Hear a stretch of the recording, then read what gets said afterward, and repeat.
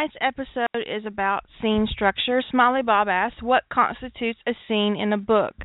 I've tried to find a definition, but the definitions I found were vague and unhelpful. Well, of course they're vague and unhelpful, because when you ask a writer, what's a scene, they're going to be like, which is exactly what I did. When you asked me, I went,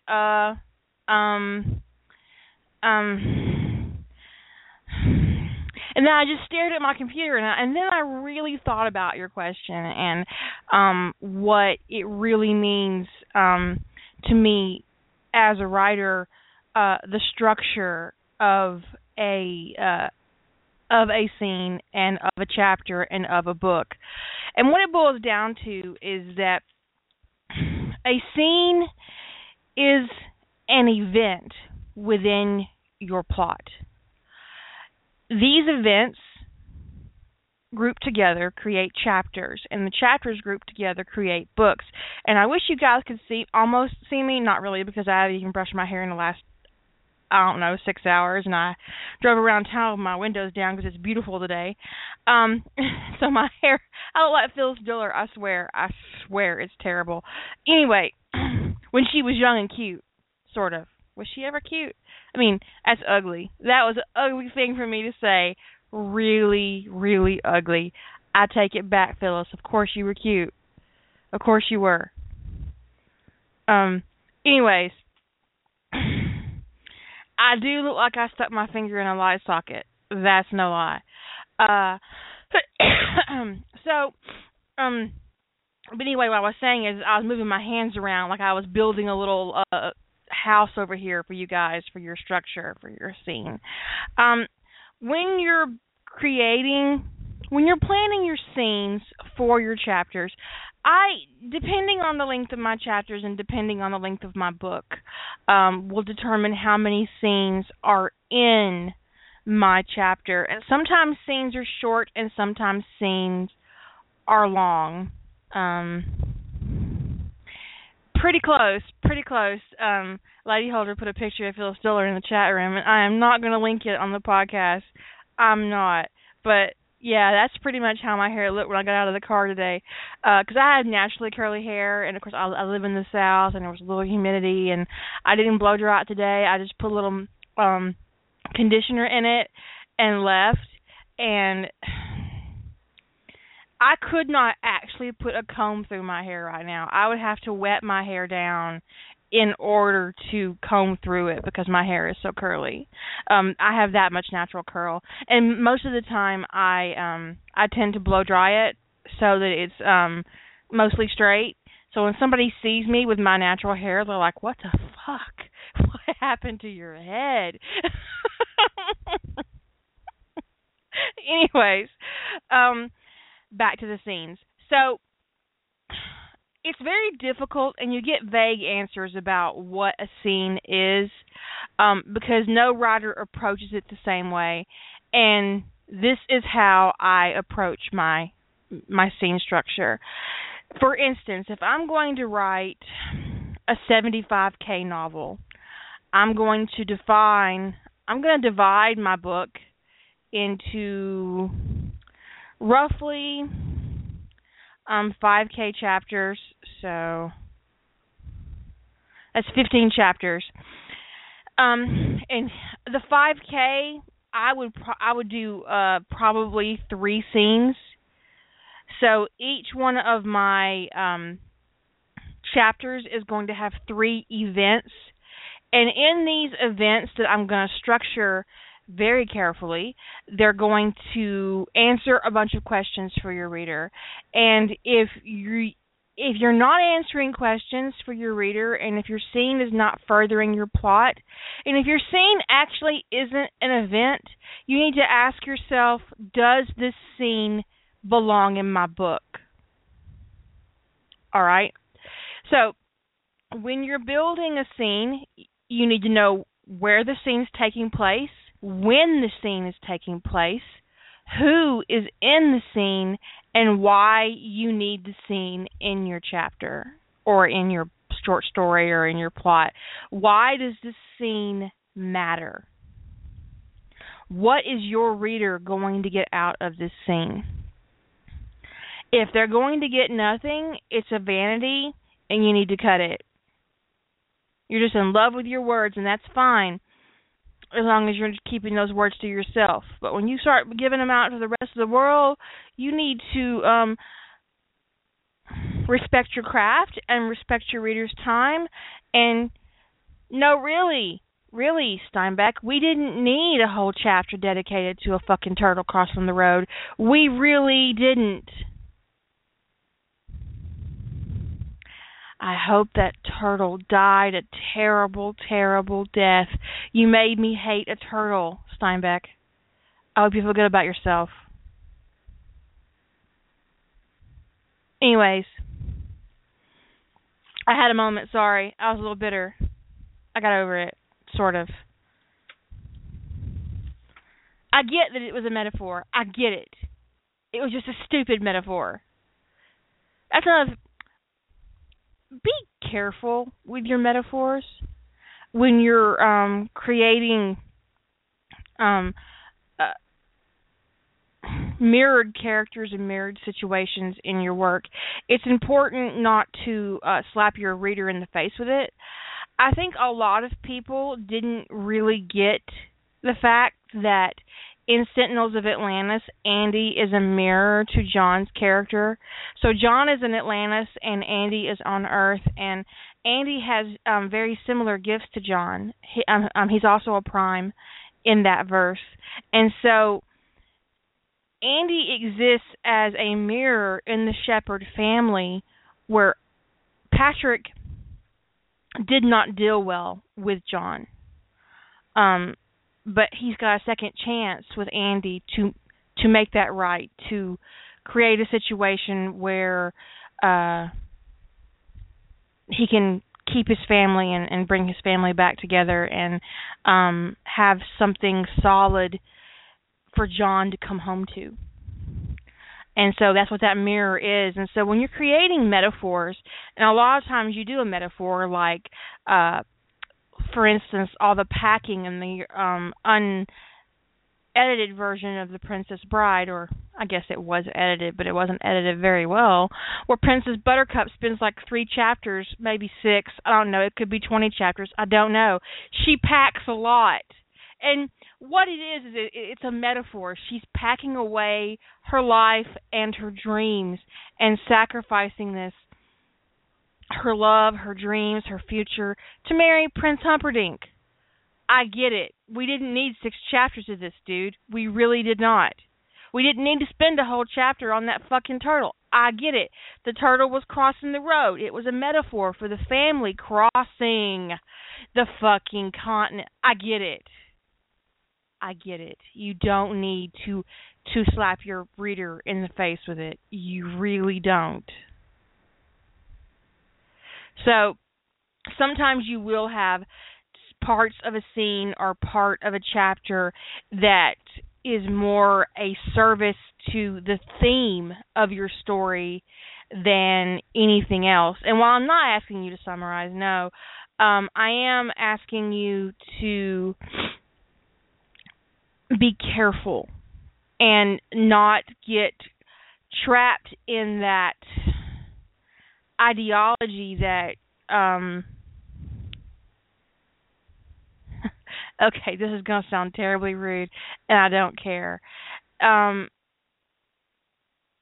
are people who write a sense of importance into their work, an art, literature writers who think they're better than other writers out there, romance writers, science fiction writers, fantasy writers, just genre writers in general. They're just better than the rest of us because they're writing literature.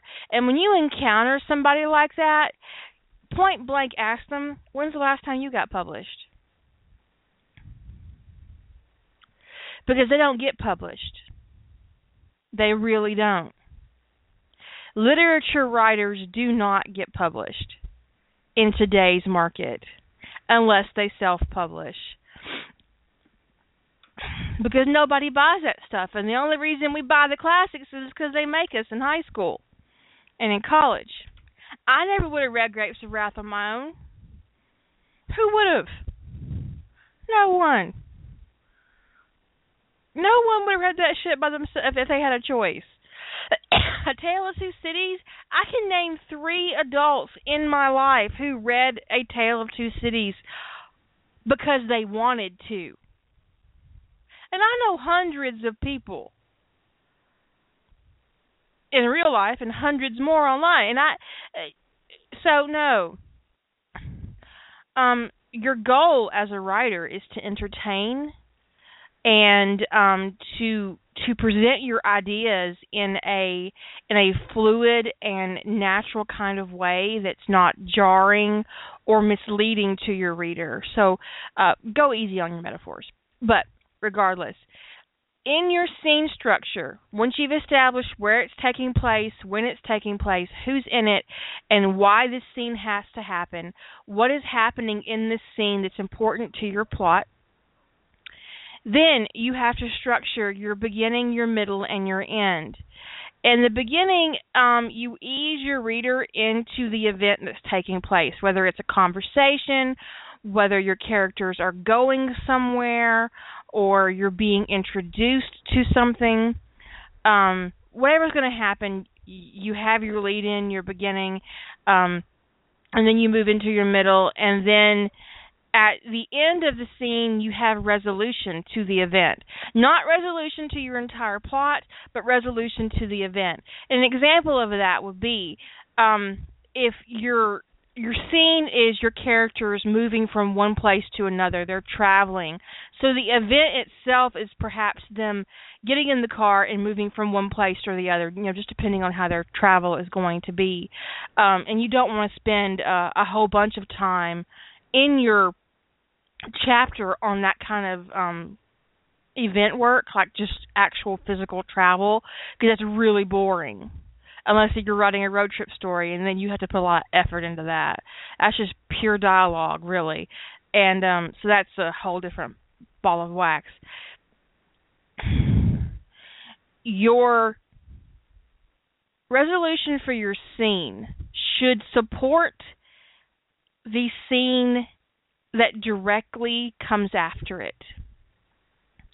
Your scene itself should be structured in such a way that it is supported on either side with the scene before it or the scene after it.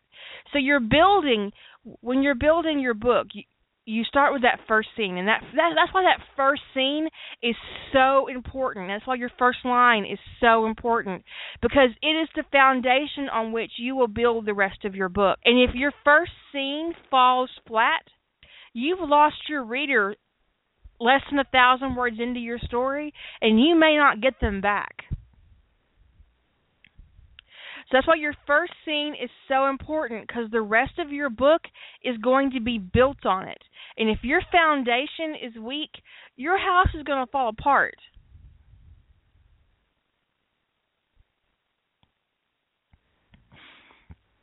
So your first scene you build in the second scene in your book is built on the first. Information that you have given your reader in your first scene travels into your next scene, and then in your next scene, and then in your next scene. So you're building one little scene block at a time as you build your book. So think of your scenes as blocks, and you need to determine how many blocks will be in your chapter. Now, your chapter also must have a beginning, a middle, and an end. Even if you end your chapter on a cliffhanger, which honestly, I don't recommend. Doing it once in a book is okay. Doing it repeatedly in a book makes your reader want to punch you in the face. Don't be that writer that makes your readers want to punch you in the face. It's going to make going to conventions really difficult for you, because you might get punched in the face for real. Or you might get hate mail. Just imagine how much hate mail Nicholas Sparks gets. I mean, just imagine. Because he lures you in with that beautiful romance, and then he kills somebody, every single fucking book. And he has to get a great deal of disappointed reader email. Even though going into a Nicholas Sparks book, you know what's going to happen. Nicholas Sparks books aren't a surprise to you anymore. They shouldn't be. Neither are his movies. You see one of his books, you know automatically someone's going to die. But some of you still pick them up anyway. And then you get really attached to the characters and you get really attached to the plot. And then when somebody dies at the end, it's wretched. And you have only yourself to blame, but you're not going to blame yourself. You're going to blame Nicholas Sparks. And you may or may not send him an email about it, depending on how crazy you are. I've never sent Nicholas Sparks an email. I'm not that crazy.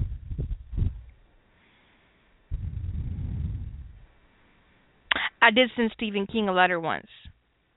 I had read, I'm not sure if it was The Stand or Tommyknockers, and it was just like one page, and all it had on it was holy shit. And then I signed my name and I sent it to Stephen King.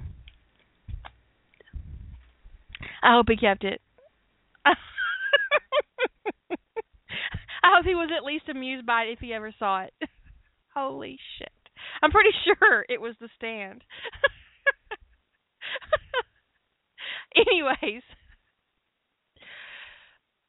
in your structure of your story, when you're building your blocks, if you have a weak scene, you have a weak block, and it makes the entire structure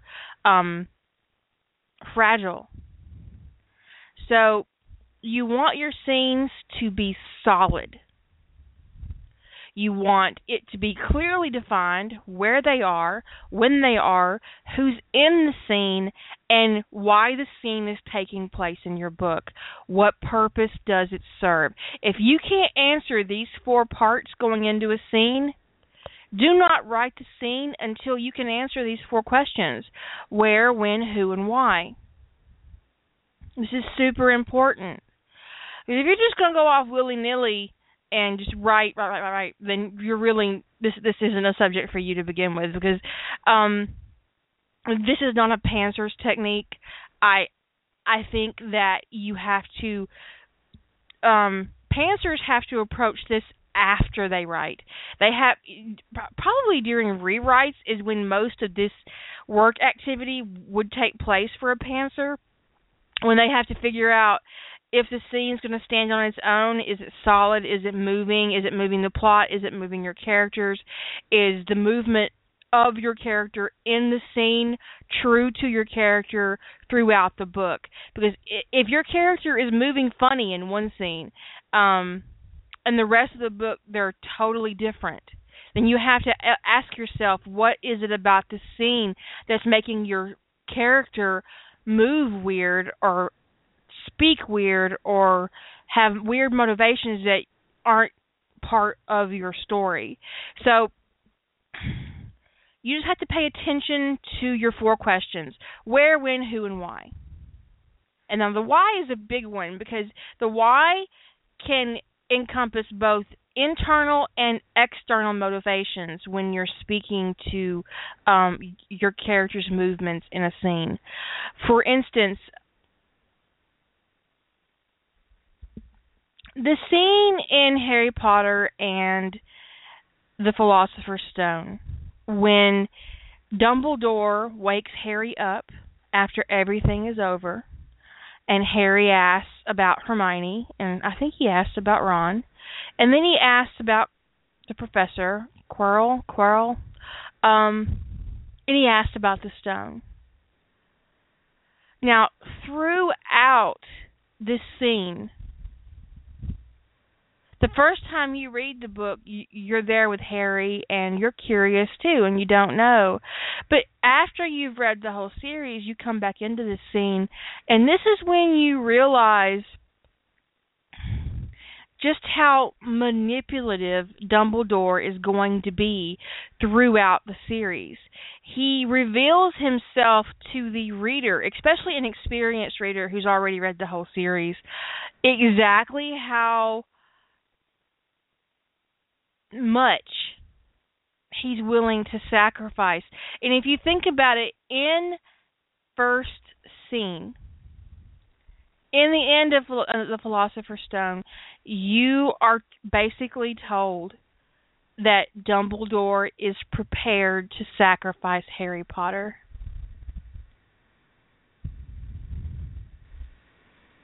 Knowing what we know about magical travel,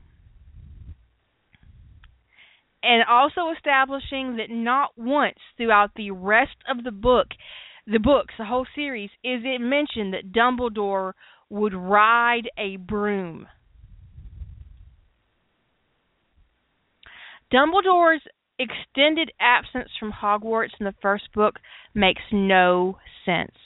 He left on purpose to expose the stone so that Harry, who had figured out all the parts because of Hermione and Ron, they'd all figured it out. Harry was ready to be tested. And he left an 11-year-old in the hands of the darkest wizard of their time.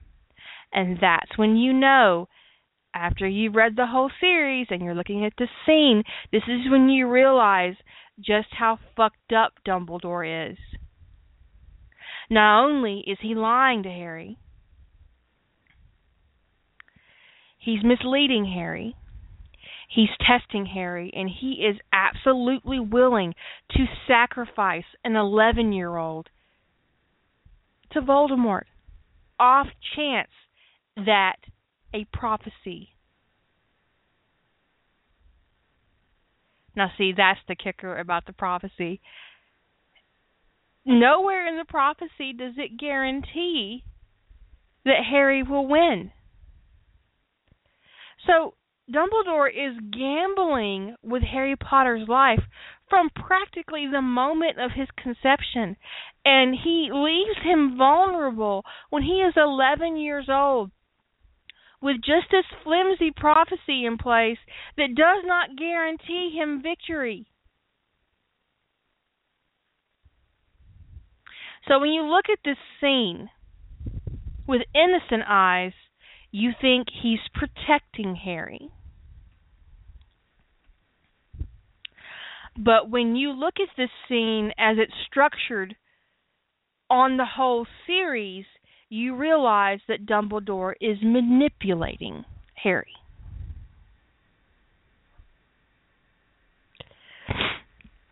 So you have to take into account reader perspective when you're building your scenes, because you have to wonder if that was J.K. Rowling's intention. Did she mean to make Dumbledore look that manipulative and evil? Was that part of her plan? Or was that just an accident?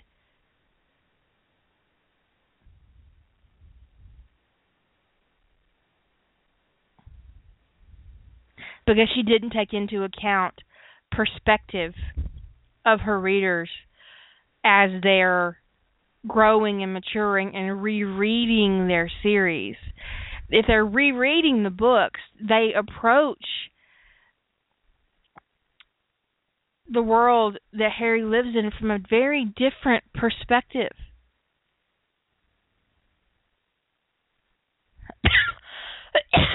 And so you have to take into account perspective when you're creating your scenes if you don't want your character to be assigned motivations that you don't mean for them to be assigned. Because I don't believe that J.K. Rowling ever meant for us to think that Dumbledore was the manipulative old evil wizard. That was never her intention. She never intended, I don't believe, for Dumbledore to be as dark as we perceive him to be. But she built scene after scene after scene without paying attention to the build-up and the consequences and the perception of her reader as her reader grew and changed. And what looks like protection turns into betrayal and manipulation. So,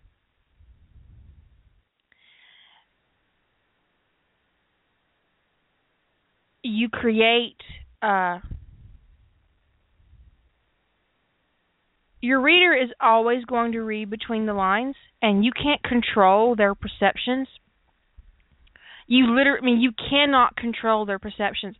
So many times I have written things, and I have written scenes, and I have written sentences and dialogue that I wrote one way, and I've had readers come back to me with a entirely different interpretation of what I wrote, and I'm thinking to myself, that is not what I wrote.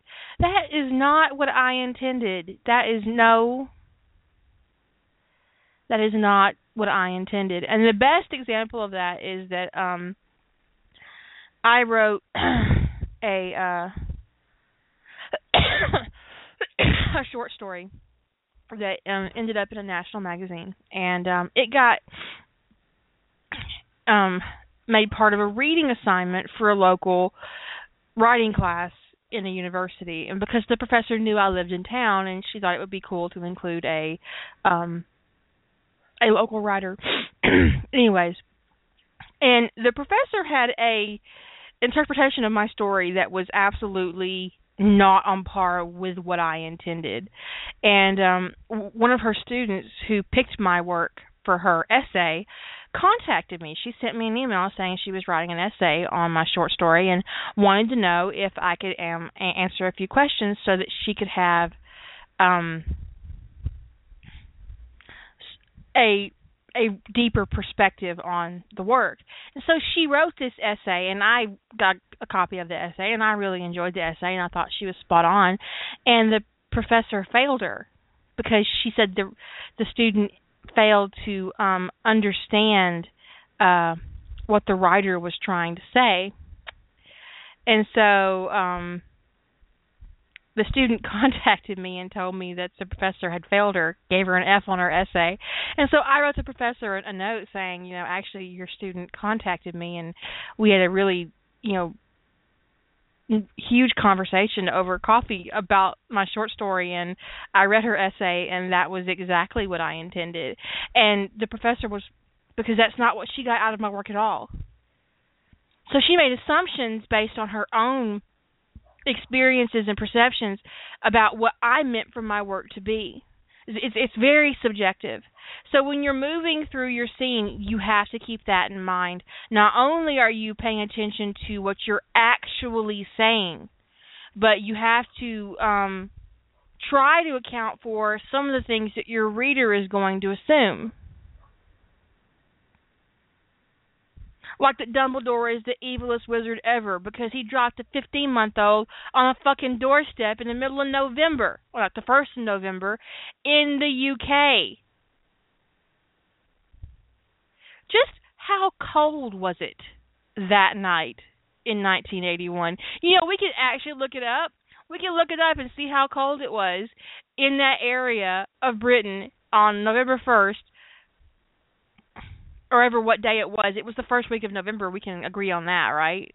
First or second, or they don't really say in the book what day it is, but you assume it's November 1st because it's shortly after the murder of James and Lily, but it doesn't really make a lot of sense. The timeline's a little fucked up.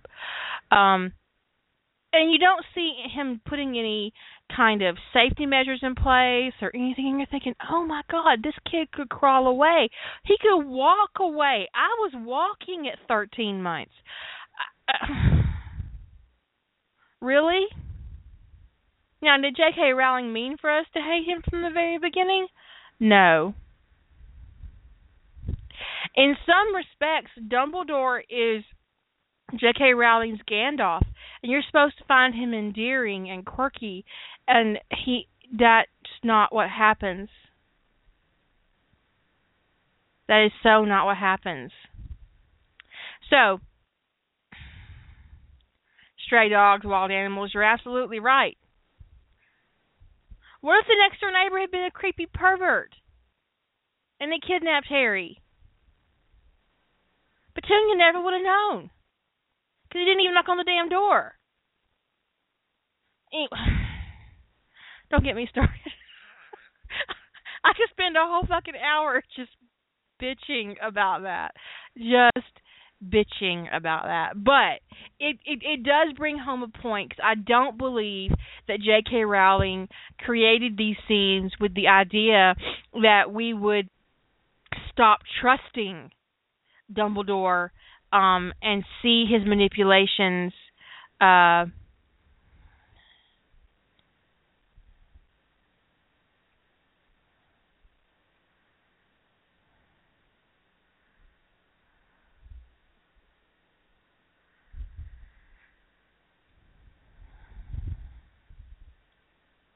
just for what they were, and to see it as something sinister. So when you're looking at your character motivations and you're creating scenes and you're trying to figure out why your character is doing this, the more vague you are about their intentions and about why they're doing what they're doing, the more room you give your reader to assign motivations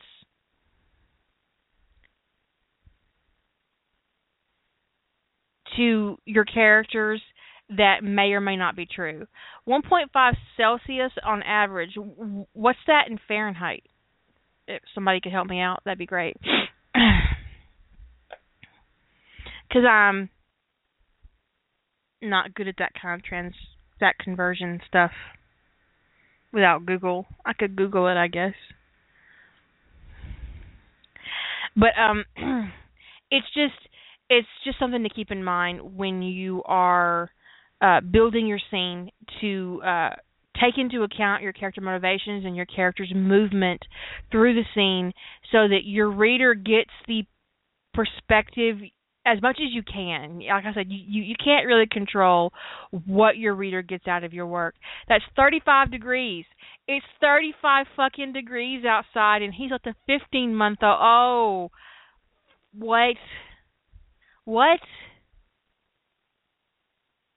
See?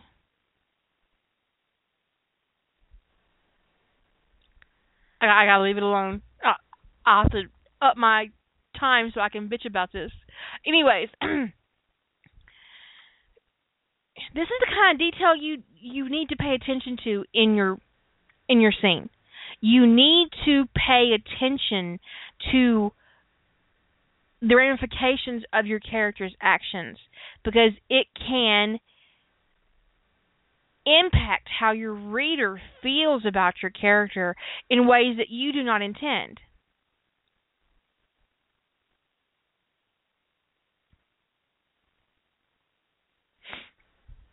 Remember, where, when, who, and why. Answer these questions.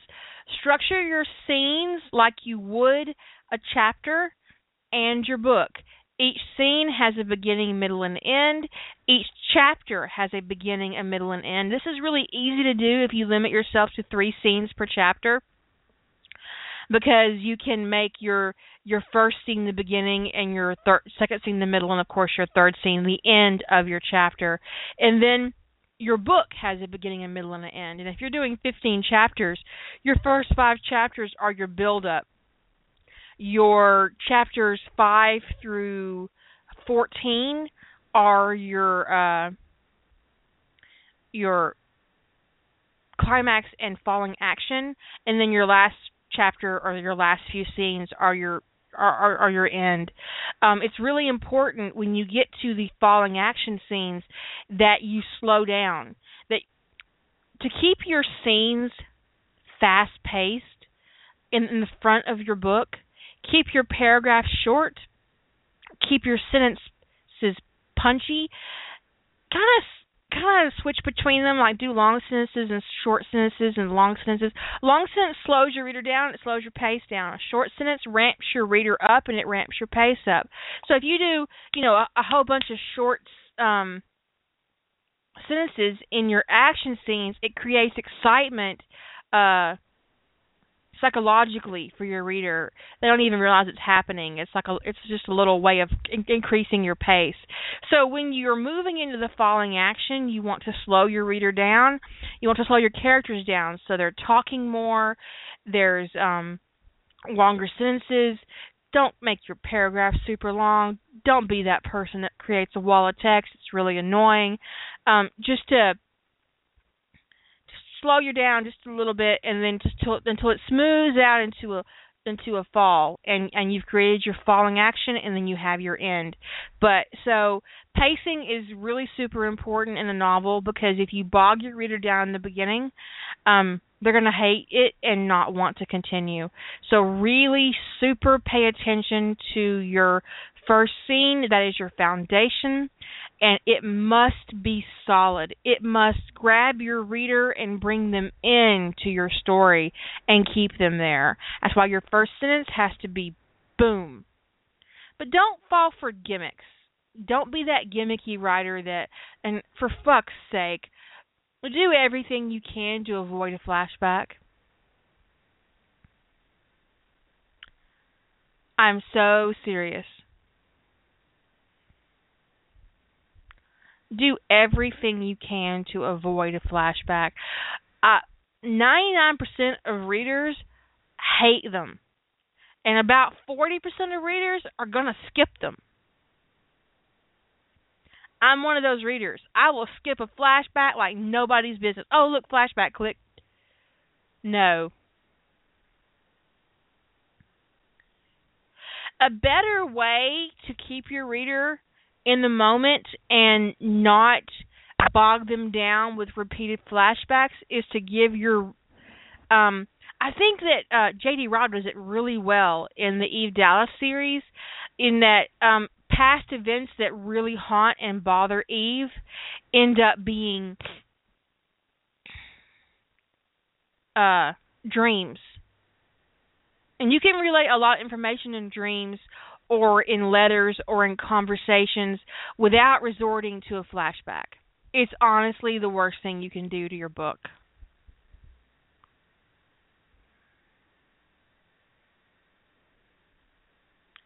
That's just me. Anyways, I hope this answers your question, Bob. And if it doesn't, feel free to ask some more questions, and I'll be happy to revisit this topic, because it's really a super important topic for book construction. You guys have a great evening, and I will see you later.